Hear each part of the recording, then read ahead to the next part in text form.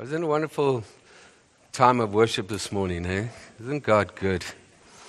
You know, I'm just always so overwhelmed how much God wants to connect with His people. And you know, it's never the issue with God whether He wants to. It's normally with us, that we don't often make the time to do so. And one thing about worship is, worship was never meant to be an event. Worship should be our lifestyle. Our life should be worship to God in everything. When we help the poor, when we do stuff, we're actually worshiping God through our deeds. But also, you know, just to encourage you. I mean, you can see that I'm never allowed up on that stage because I've got the voice of a bullfrog and can't sing in tune and all of those wonderful things. Some of the gifts that I'm going to ask God why I never got when I get to heaven. But one of the things we can do, and I love to do, is put on worship music at home, and you know, just soak in His presence.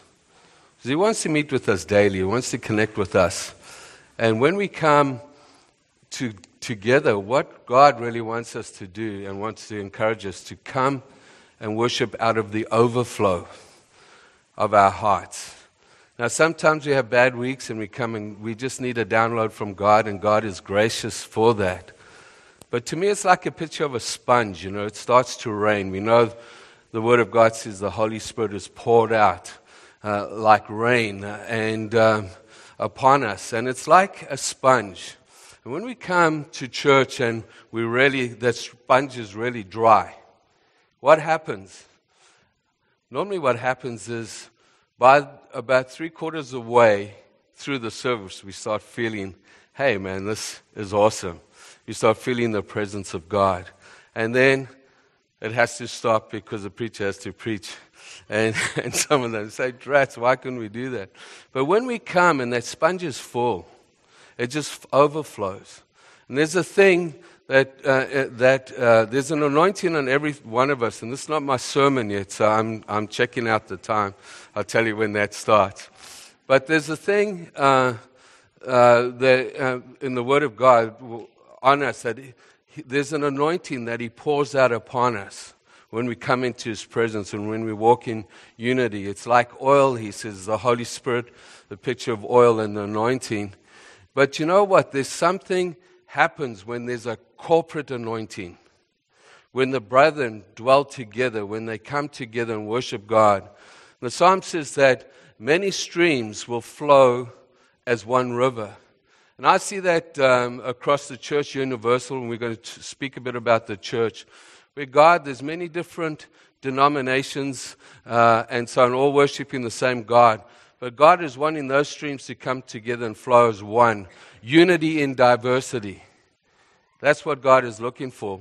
But can you imagine when we come and our little trickle that is coming out joins with your little trickle and the next little trickle and the next little trickle, and we just are in the presence of God just like that. I've experienced it, I'm sure many of you have, and I love the worship we have, but I believe that God wants to take us deeper and deeper. And it's very hard if the only time that happens in our lives. And I get busy too. And sometimes just the busyness of life. And I've got to check myself and go and say, God, I'm sorry. You know, I'm sort of running ahead of you. But spend time in His presence as individuals, as families. And let's see what God will do with us. Because God is not just waiting for 2 hours on a Sunday to connect with His family. He wants to daily. And so I'm going to be speaking a little bit about the nature of the church this morning. It's a very, very simple message. And I was just thinking about it. And one of the dangers of leading and preaching is I often feel God give me a message. And my first thing is, God, I've preached that before, not more than once. And surely, you know, we can move on from there. But, you know, it's not really what we hear that God is interested in. He's interested in that. But it's what we do with what we hear. And sometimes it's good for us to be reminded of the basics. And Peter and Paul said this themselves. It's good to remind each other. And Peter writing to the church in 1 Peter 2, he says this.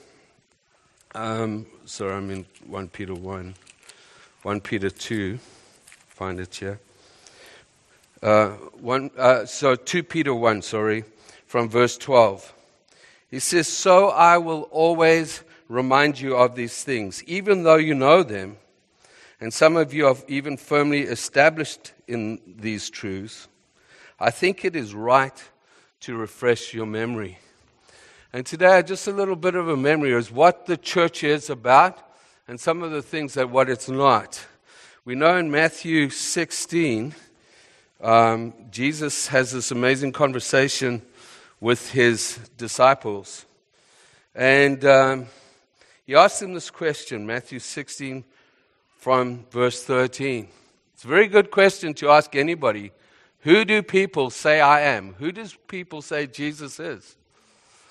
And some people will say he's a good person, all of these different things. And these are the kind of answers that came out of the mouths of the disciples. They still hadn't, up to this stage, got the revelation that he was the Christ, the Son of the living God. God reveals that in this passage through Peter. But up to that time, they just thought he was a good guy, a prophet. They didn't really understand who he was. They just knew he was cool to hang around with, and they wanted to be with him. So I asked him this question, and it's a personal question. And God is going to ask everything. Jesus asked, "Who do you say that I am?" And then it goes on to say this. Some say, they said, John the Baptist. Others say Elijah. So others say Jeremiah or one of the prophets. But he says this, "But what about you?" We cannot have a second-hand relationship with Jesus Christ. We cannot come to church and rely on other people's relationships with Jesus Christ. We need to have a personal relationship. He's a jealous God. He loves you. He gave everything for you. And he wants to relate. Who do you say that I am? And maybe that's something that we should meditate, every single one of us. And Simon Peter eventually has this download from heaven, and he says, "You are the Christ, the Son of the living God." His eyes are open. He says, must have seen, had a revelation of Jesus in all his glory. And Jesus replies, "Blessed are you, Simon, son of Jonah, for this was not revealed to you by man. It was a revelation and revealed to you by my Father in heaven. And I tell you, Peter, on this rock I will build my church, and the gates of hell will not prevail." Now, the Catholic Church takes that scripture to say that Peter was the rock. And we see that in the Catholic faith where Peter was the first apostle and everything is built on that rock. But actually, that's not what Jesus is saying there. What he is saying, on this rock, on this revelation of me as the Christ, the head of the church, the King of Kings, and I will build my church. So what we have to do as people, we need to get on with his building program. You see, it's not my church. I'm part of the body of Christ, and one of my functions is to shepherd and lead this wonderful group of people for a season. But I am no more important to God than you, and I'm no more responsible to God for the church than you. Every single one of us have a responsibility, and many of us have been taught wrongly. And I apologize for that, because man has exalted himself and put him in a place where Jesus and Jesus only should be.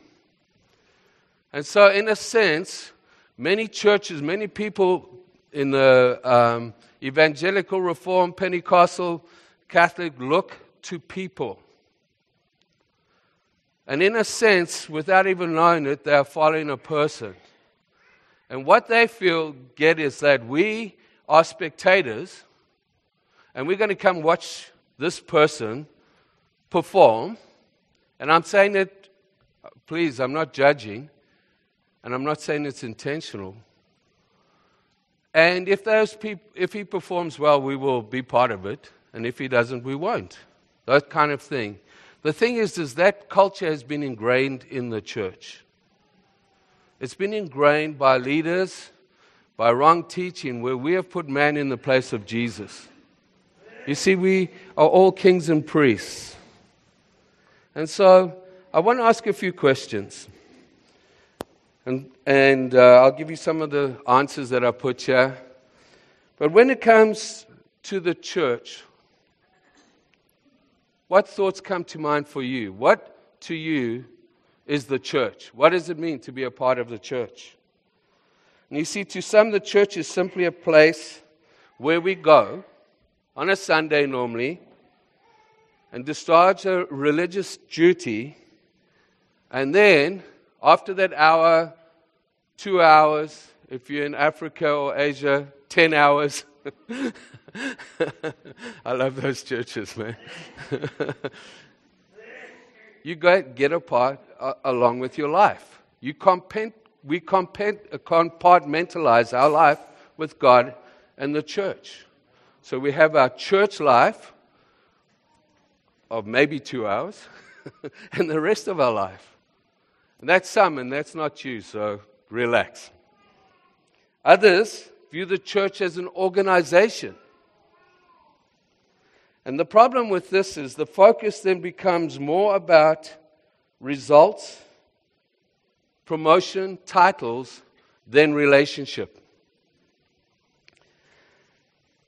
And also what happens, our value then becomes found in what we do.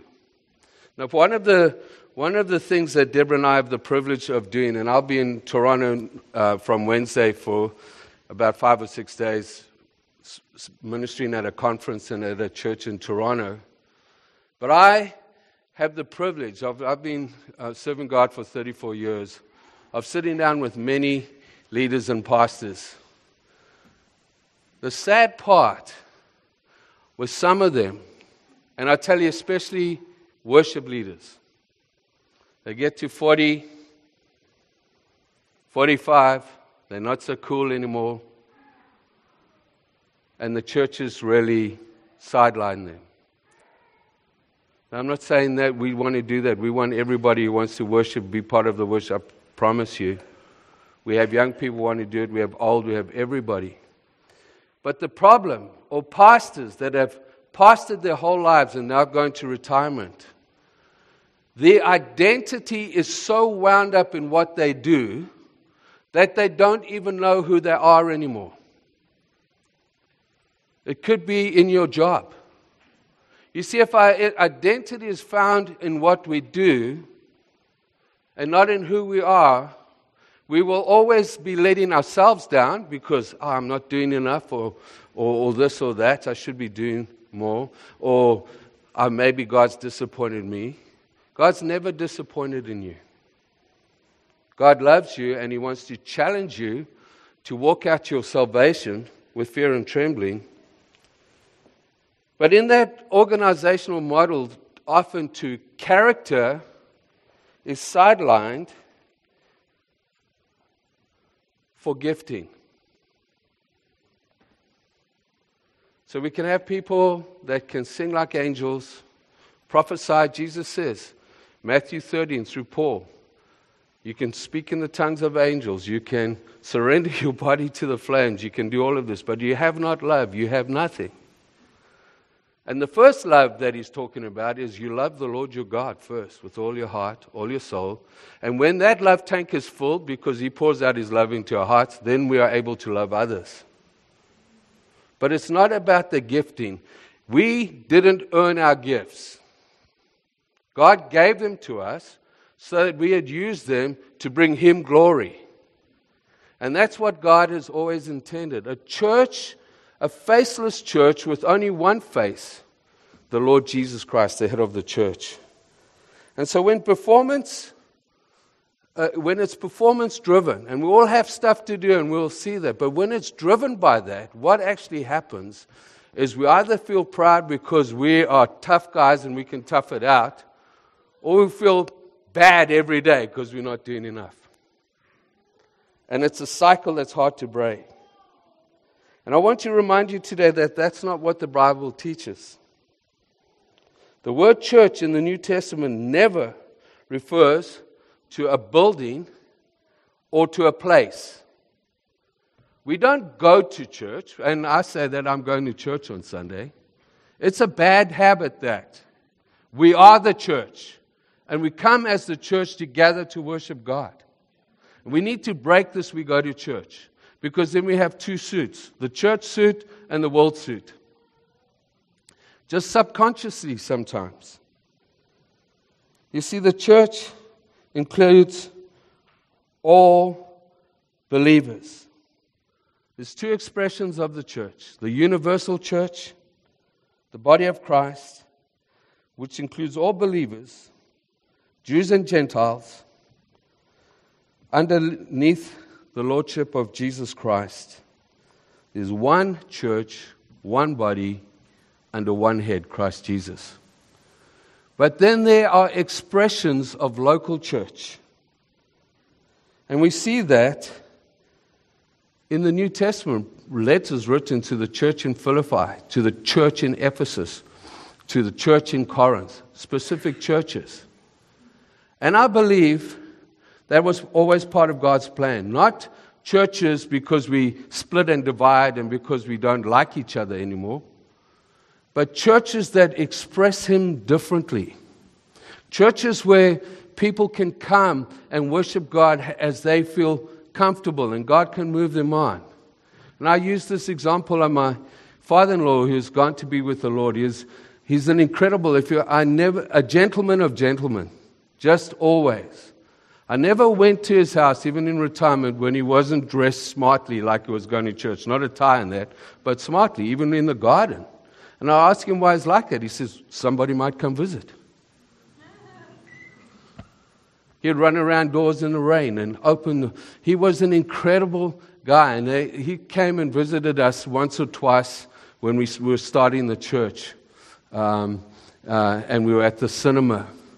And he had always been to a church, a traditional church, maybe with organs, with a choir, and he always wore a suit to church. He dressed to the nines. To him, that was part of his worship to God. And then he would come to Oceanside, and and you know, the guy never ever, he came for 3 months, never said a word. He came. But I could see it was hard for him. And I remember saying to him, listen, would you like to go to another church in the city where you'd feel more comfortable? He said, no, I've come to support you. But I knew, and it was a lesson to me, that if this was the only expression of church in the body of Christ, he more than likely wouldn't go anywhere after a while. So we're not to judge each other. It's a heart thing. Some people want to use drums. Some people want to use a pipe. They still use an old pipe organ. Have you ever been in worship with a pipe organ? You think you're in heaven right away. It's a different expression of worship. One church, one leader, Jesus Christ, and one body, fitly joined together. So let's honor the other churches in the city. And I'm talking about Bible-believing churches. Churches that believe the Word of God. Amen? You see, Peter writes this. And I want to tell you in 2 Peter, in him writing this, he's speaking about you. And he says this, you are a chosen people. You are a royal priesthood. You are a holy nation. God's special possession. Do you know how you know you're God's special possession? He gave His very best for you, His Son. You know that? If you buy something and it costs you a lot, that has a special place. God didn't give a planet for you. a galaxy for you. He gave His one and only Son. You are God's special possession. But there's a purpose, that you may declare the praises of Him who called you out of darkness into His wonderful light. Once you were not a people. Once we were scattered all over the show. Once I didn't know God. I was doing my own thing. But now, I'm one of the people of God. Do you remember that day? That once where you gave your heart to the Lord? Where that guilt and shame was washed away? And then you went back to church and they put it all back on you? Sorry, that wasn't in my notes. When you felt so free to worship, free to love. Do you remember those days when you would serve God with all your heart? When you would serve in the Sunday school, in the worship team, you couldn't do enough for God. Do you remember those days? I'll tell you something, if you're true with yourself and you look back to that time, you have never ever been more fulfilled. You have never ever been more fulfilled. We think if we did this and we went there and we did that and God wants us to enjoy our lives, and I enjoy it. But there's something about being in love with God. There's something, and God just wants to call us back. There's something about serving Him. You see, you're not serving me. Next week we're going to talk about areas where you can serve. You're not serving the eldership term, and I'm not serving you. I'm serving God. And through that, we serve each other. Amen? You see, this is extremely important because the way we view the church will determine the nature of the church and what foundation we are building on. Apostle Paul tells us that we are members of God's household. We are part of God's family, and that we are the church of the living God. That we don't go to church, as we've said. We are the church everywhere we go. Everywhere we go. Now that's a sobering thing. Because everywhere we go, not just on a Sunday, we represent Jesus. And sometimes misrepresent Him. And many people have a bad view of Jesus because often of even my behavior. So we represent Him. And so there's a sober part of this that we need to know. Peter says this of us: you're a chosen people, a royal priesthood, a holy nation. I'm just going through my notes because I'm so far behind in them now. There's no doubt that we are the most blessed people on earth. In Ephesians 1, verse 3 to 8, Paul reminds us. Is it hot and stuffy in here? Or is it just me? Can we open some of these doors? I feel like I'm in a sauna. Winter comes on the calendar and all the heaters go on. Thanks, guys. Even I'm falling asleep, so I don't know how you're managing.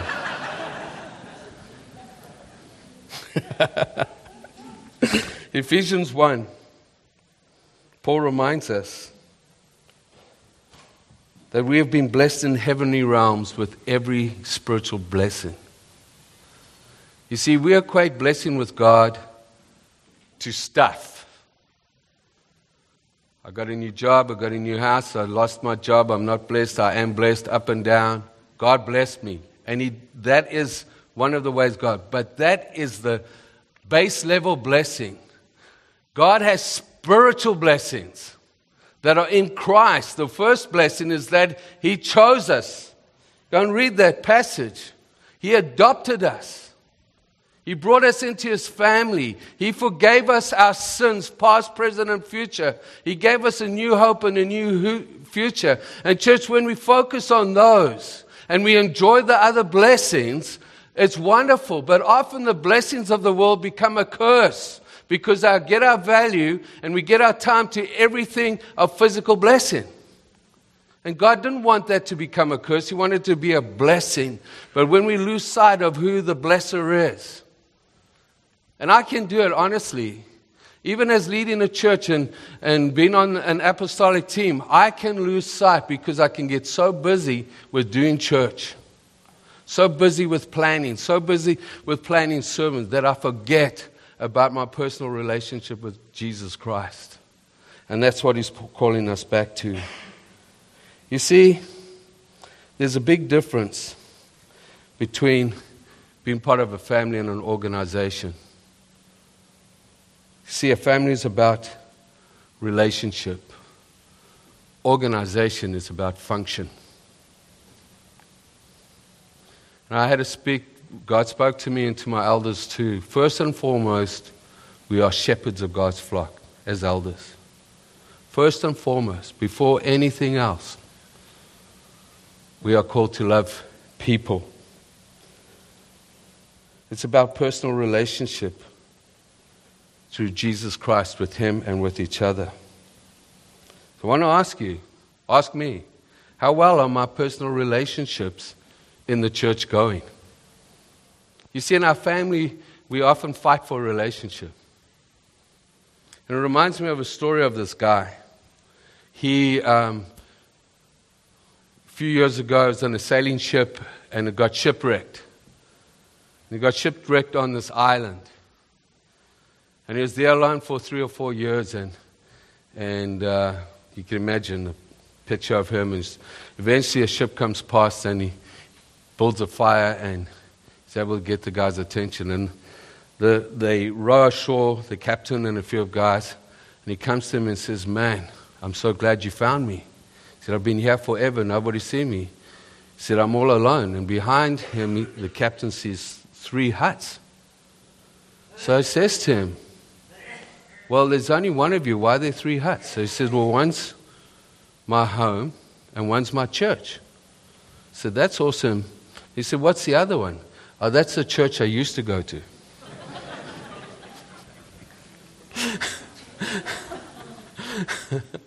God does move us on, but we got to leave well, because we take ourselves with us.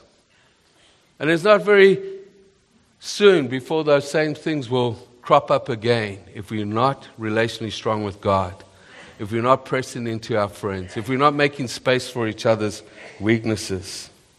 It's about identity, our identity in Christ. Romans 8 from verse 17. "Now if we are children of God, then we are heirs of God and co-heirs with Christ. If indeed we share in His suffering, in order that we may share in His glory." Just think about that. You're an heir of God, and you're on equal standing before God because of Jesus Christ, because you're in Christ as Jesus. That sounds blasphemous, doesn't it? I've just read that. You're an heir of God, and you're a co-heir, an equal heir with Christ. There's no higher standing in the universe than being a child of God.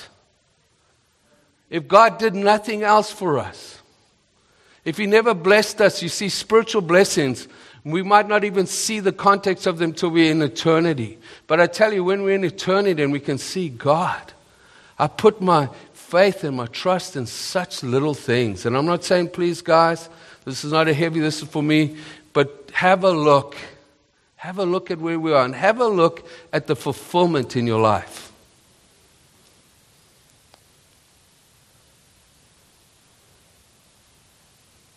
You see, we really have to know who we are in Christ. Family against organization is about conformity. And I remember many years in the church, you had to dress the same, look the same, have the same thin lips as everybody else. And I'm just saying that I used to go to church with my grandma. I wasn't church really, but I was my grandma. And I tell you what, I won't say the denomination, but it was, the guy that led it had this huge gown on and obviously a dog collar and all of that, and chains and beads and all of that. And he was about 6'7", and I'm this big. He scared the living daylights out of me. I was so scared of him that my grandparents knew that they didn't have to give me a hiding because that didn't work. They knew, I'm going to tell Father Stevens. I'm telling you, I would do anything for them rather than that. But it's in the sense, it's this cookie cutter situation. But there's no cookie cutter in the body of Christ. 1 Peter 2:45, if we can have that up. Poor guy in the back gets all my notes and he has no idea which page I'm on. Because I jump all over the place. It says this, as you come to him, the living stone, rejected by men, but chosen by God, and precious to him, you too, like living stones, are being built into a spiritual house to be a holy priesthood, offering spiritual sacrifices acceptable to God through Jesus Christ. There's so much in that verse. Can you imagine? God lives in us. We are the temple of the Holy Spirit, the church. And Ephesians tells us God lives in the church by His Spirit.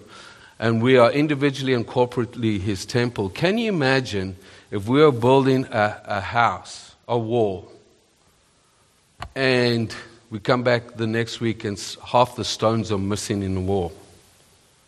How strong is that wall going to be? Also, God doesn't call you a brick. He calls you a stone. Bricks are about conformity. Stones are about diversity. We are all different. He's buying all different and different. He's building us in. He's joining us together. And it will be way easier as a pastor if you were all like bricks. In fact, if you were all like me.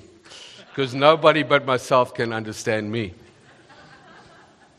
It would be way easier, that brick. But when you're building with stone, you see a stonemason, a master craftsman. Have you ever seen a beautiful stone wall? You can look at it for hours, but it takes skill. It takes placing those stones. So God says, you're the stone, and this is where I want to be in the wall, in my spiritual house. You, that part of it, and you are precious to me, and you've been bought with my blood, and I need you, and you need me. Living stones. Family is about creativity. It's about having fun together.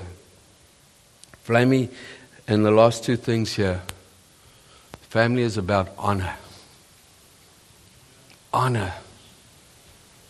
Honor. If you've never read a book on honor and you want to, get Danny Silk's book, The Culture of Honor. It will change your life.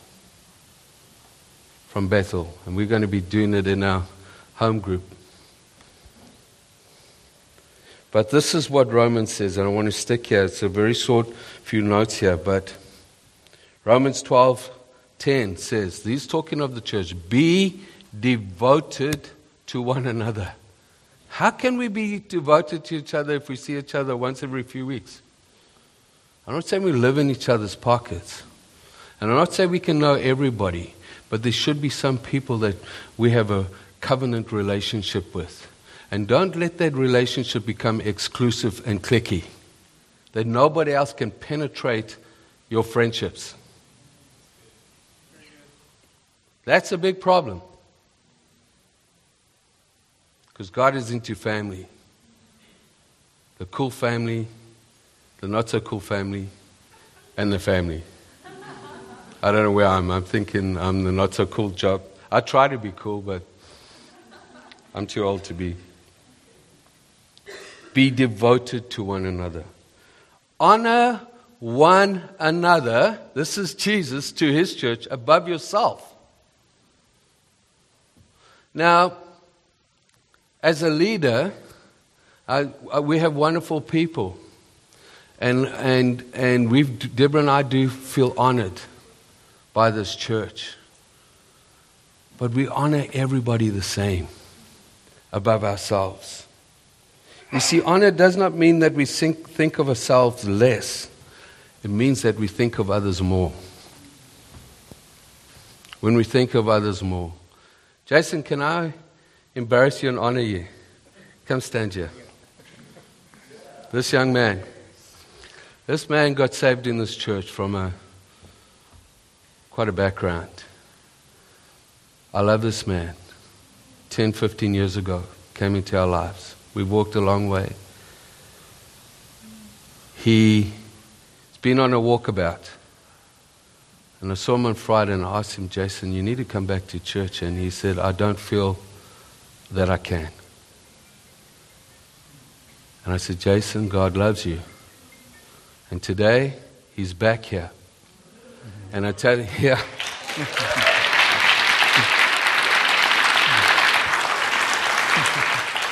So now you all know him. If he doesn't come next week, you get on his case, eh? But I want to say this. When I saw Jason, because he said I'd come on Sunday. And I said, I'm praying, I hope he does. And all of that. And when he walked in, I tell you, that's what made it worthwhile. That's what makes it worthwhile. All that, when you see a life come back to God, or a life transformed, but God doesn't just want to do it through me and through the elders and through God wants to do it through you where you are every day. And it's hard. And sometimes people run away, and sometimes they come back and they fall. But I tell you, it's so wonderful when you think, God, if all I did, and I'm not embarrassing, if all God sent me here to Canada was to help this man and see him restored, I'm telling you, in my heart right now, that is worthwhile. And how much more has he blessed us? You cannot outgive God. You cannot fill that place with stuff. How many of you have more stuff than stuff? Try moving your house. Try moving your house. We moved after 10 years. I said, oh my Lord, we came here with 3 suitcases. We needed a U-Haul and plus. Now God wants us, if we're using it, and He wants to bless us, but that cannot be our fulfillment. Our fulfillment is seeing lives changed. And our lives being changed. You see, the outpouring, the ultimate outpouring of honor is unity. It has to be. When we honor each other, when we're there and we honor our friends that fall and are struggling, and we honor them as much as we honor the ones that are doing well, and we honor the ones sitting in the back as much as the front. I tell you what does that joins hearts? It has to do that. And so a culture of honor is something that we need to grow in. And I tell you, you never hear me say books, but that book by Danny Silk will change your life. It changed mine and how I honor not only my leaders, not only you, but my family, my wife, my friends, the person sitting on the street with no food, that I can give him some dignity and honor by listening, not talking down to him. Give him honor. Something in them begins to rise, especially when it's not deserved. Especially when you know you don't deserve honor. You know, it's like leading a church, and sometimes you make some really silly decisions. Not me, but you know what I mean. And somebody phones you. And just in the shoulder, and you feel like, I can't do this anymore. And I'm not in a pity place, but that happens to you. You do something wrong. You rude to somebody in the church, and instead of them being rude back, they honor you.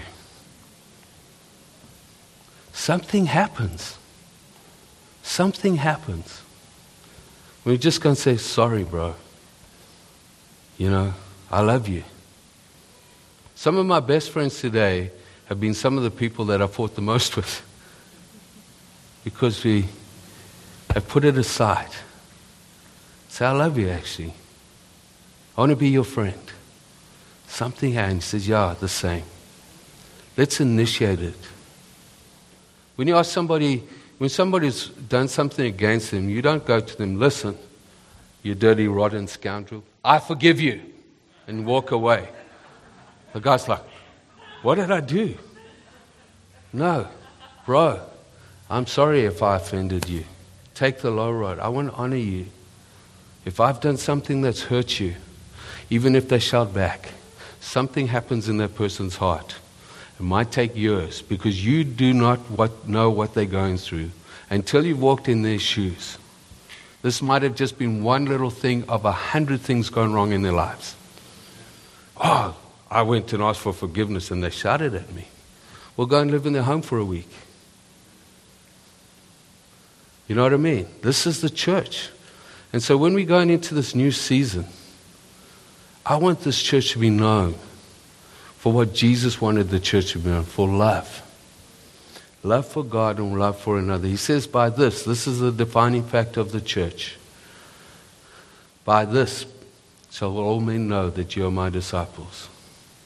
Not because you got a cool worship team, not because you got a great community, but that you love one another. Love one another. Because when we love and we see somebody that's overwhelmed by a burden, even in the church, I love the guy. I'm going to go and help him. I'm not going to sit there and watch him. Jeez, that sucks, eh? You know? Can I help you, bro? Chairs, whatever it is. It's just something that we want to do. It's not because it's not my job. It's because we're family. Because when we are overwhelmed, we want the same thing, don't we? Amen? Amen. I'm going to finish on that. And if I could have the worship team come forward. And if we could please bow our heads for a little moment.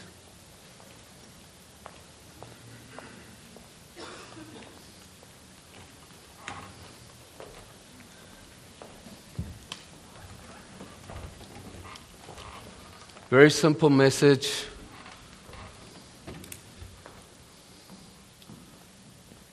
But for me, as we start this new season, let's get back to the cornerstone. Let's get back to the foundations. Christ alone. You see, when everyone carries a little bit of the load, physically and spiritually, everybody prospers. And I know there's seasons where you need to step back from the wall. Even in the military, you'd be on the front line for a while and they take you back off the front line. And I understand that. But if we never ever engage again, it's very difficult for the ones who are. And I want to see this church shine in this dark city, not so that we look good.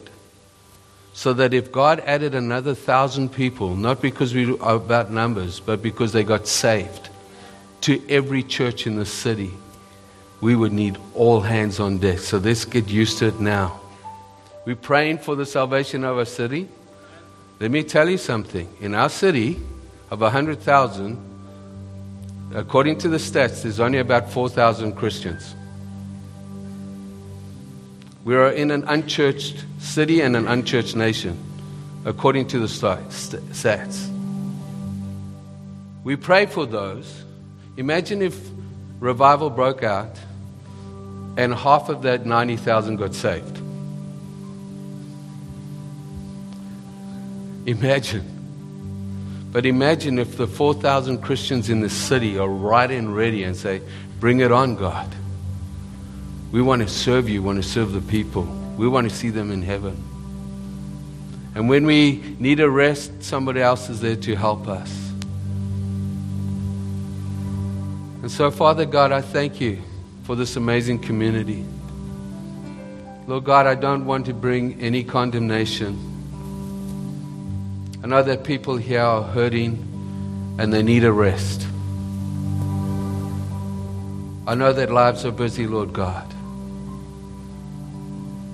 But Lord Jesus, I pray for me and for all of us that we won't find our fulfillment in anything else but you.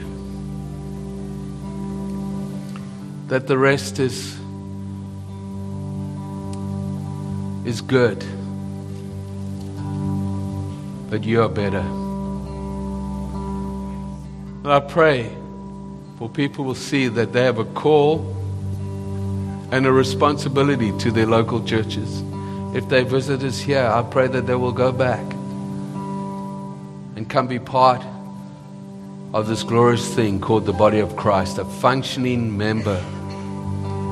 Each part carrying its own load, Paul says. So before we do that, Lord God, I just pray for a fresh revelation of your unbelievable love. That you're not angry, but you're spurring us on to love and good deeds. And we're to spur each other on. And Lord, I pray that those hurts and those pains and those failures where people have stepped out and been forced back by leadership even, where they've dared to trust and dared to step out. Lord, I pray that those chains will be broken. I pray that we will dare to trust. Trust in you is the easy part, Lord, but trust in each other. And when we make mistakes, Lord God, we'll be quick to repent, quick to make right, Lord God. And at this place, there will truly be a culture of honor. That every person to our left and our right, and behind and in front of us, will feel honored by us. Lord, build your church, I pray. Build your church. Come, Holy Spirit. I pray for rest and peace. Break those chains. A fresh revelation of Christ, the Son of the living God. Christ, the head of the church. Christ, who gave his very life for us. Christ, who is coming back for his bride. And we are his bride. Lift our eyes even now above the hills, where our hope comes from. Our hope comes from the Lord. Circumstances, Lord, we open our hands that are beyond our control. Lord, we open our hands. We give them to you, Lord. Healing, physical and spiritual. Holy Spirit, I ask you to begin to move right now. Touch people's lives. Ones here that are struggling with their relationship with you, Lord. Ones that don't know you and are seeking, Lord. You say they will find you if they seek you with all their heart. Bring healing, Lord. But Lord, I know part of the healing is coming to be part of the solution. Be lifted up, Lord Jesus. Build your church this year. Build your church. Build your church, Lord. Where we have not built according to your plans, Lord, I ask for forgiveness. Where function becomes more important than people, Lord, I ask for forgiveness.